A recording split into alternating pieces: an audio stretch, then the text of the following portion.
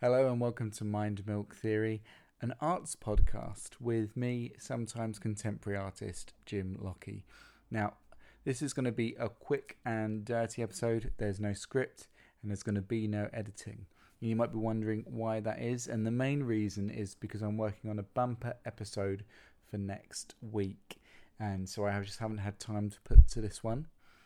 But I didn't want to put out nothing at all, and so you're going to get this unedited version full of ums and ahs without the music at the beginning, without any editing. And it's going to sound a little bit different, but I'm going to try and be brief. And the reason for putting this out is just to make sure that I'm putting something out every week. So I've had a couple of breakthroughs this week. That's what I want to talk about really quick. The first breakthrough was with this podcast.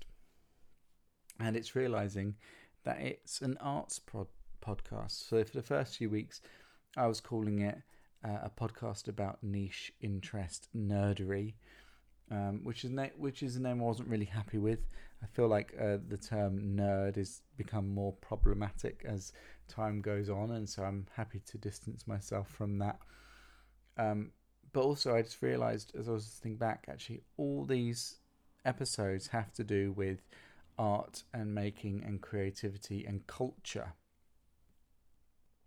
Even something like the first episode, it's related to my personal practice, but also it's about culture. So it's something about kind of the arts and humanities more widely. And so, this is an arts podcast. And realizing that and being able to put that label on it feels like a bit of a breakthrough for me.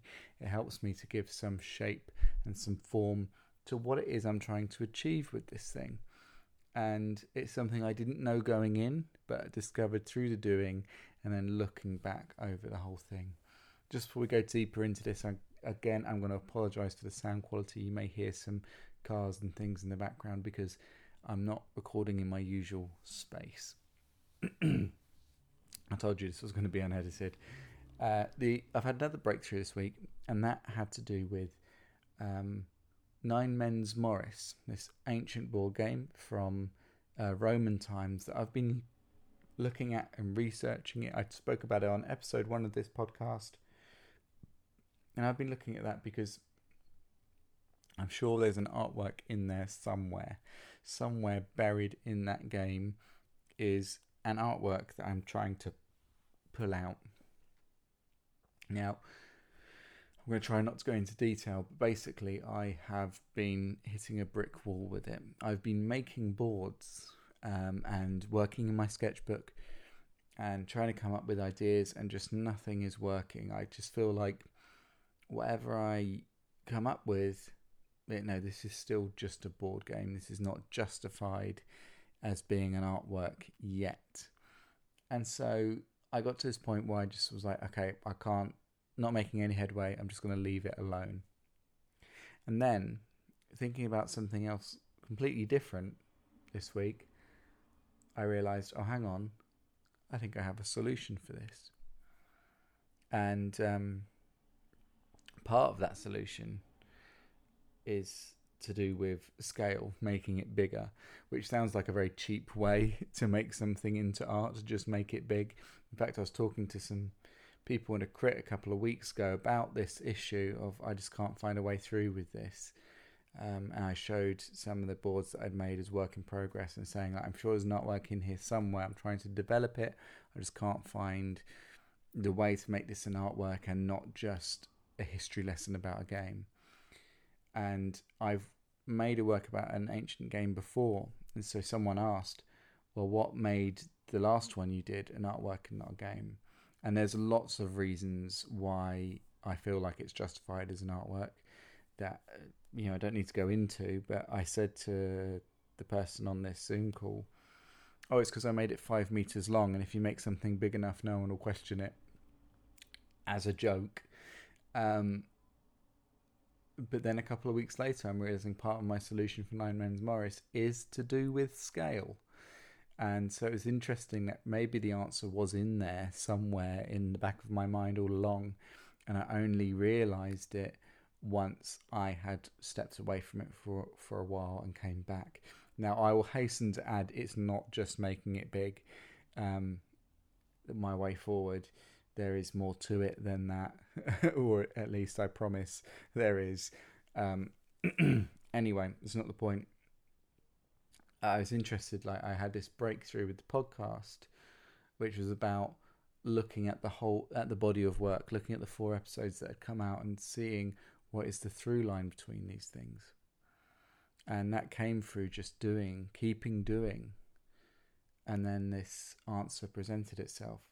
With Nine Men's Morris, the opposite was true. It was leave it alone, step away from it, then come back to it with fresh eyes. I had a third breakthrough this week. I was very, very lucky this week in a way, which was to do with this series of lino cut prints I've been doing. And just for my own edification, they're not intended or haven't been intended to be kind of finished pieces. They're kind of sketchbook things. I'm basically teaching myself to do lino cut because I've never done it seriously before. And well, you guys will know that I'm interested in Reformation iconoclasm. I spoke about it in the previous episode. And so I was making these lino cut prints based on some of these statues in churches that have been smashed and whitewashed. I was interested about how they've become a kind of different kind of icon, and they have a strange power to them. And so I was making these lino cut prints. But I kind of felt like this is fun, but it's not going anywhere. Like it's not presenting anything new to me. And so I stopped making lino cut prints. I started doing some sketching in a sketchbook. And something interesting happened at that moment, which was I began to experiment. And I feel like I found a way forward with those lino cut prints as well. It's a way forward that's going to be not just experimenting, not just practicing, and not just kind of having some fun, but a way that might actually present a future artwork, which is really exciting for me because I don't normally make pictures, so that's quite exciting. But the way forward with that one and the breakthrough for that came from going to a sketchbook. Now, the thing that's significant is, paper and pencil for, most of us is virtually free.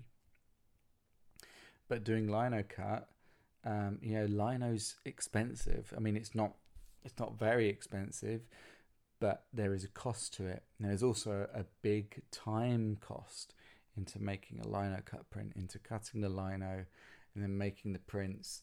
There is, significant time, significant cost in doing that, buying the lino, getting the ink, etc., etc., etc. And then it's sitting around in your kitchen, your prints laid out while they dry.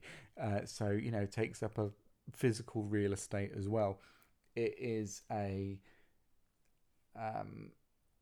it's a demanding process, and so that discourages experimentation. But when I was working in my sketchbook, I just started mucking around with these pictures, and that's when I found a way through, found something new, found a twist on it to make it into the next thing.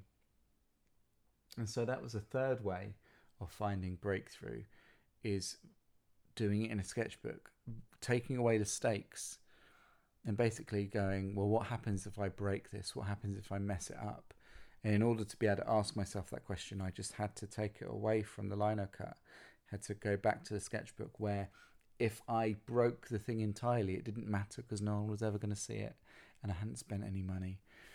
And so, so for this episode, that's the thought I want to leave you with. If you're working on something and you're finding it difficult, you're not finding the way through, those are 3 things you could look at. 1, look at the body of work, look at everything that's come before and see, is there a through line in this? Like when I looked at the first few episodes of this podcast and realised, oh, that's what it's about. Or maybe you just need to step away from it for a while. If you are having experience of kind of like pouring your blood, sweat and tears into this thing and it's just not yielding, maybe you need to step away, come back a couple of days later with fresh eyes and see what it presents then. That's the experience I had with Nine Men's Morris. Or maybe the stakes are too high. Maybe you need to give yourself permission to mess it up. And if you need to, do that back in a sketchbook by all means. Sketchbooks are amazing things. We're going to be talking about sketchbooks next episode. I think I mentioned that already. I'm going to talk about talking to other artists about their sketchbook practice, or possibly lack thereof. And I think it'll be really exciting.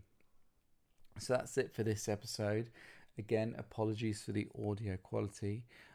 And, you know, I wonder how you feel about listening to something of someone just talking off the top of their head, as opposed to previous episodes that have been scripted. What do you think of that difference? Is this a style you want to hear more of? Or are you thinking, oh, please go back to putting more effort in? Let me know what you think. Subscribe to the podcast if you're enjoying it. And if you're here for the first time, I'm glad you're here.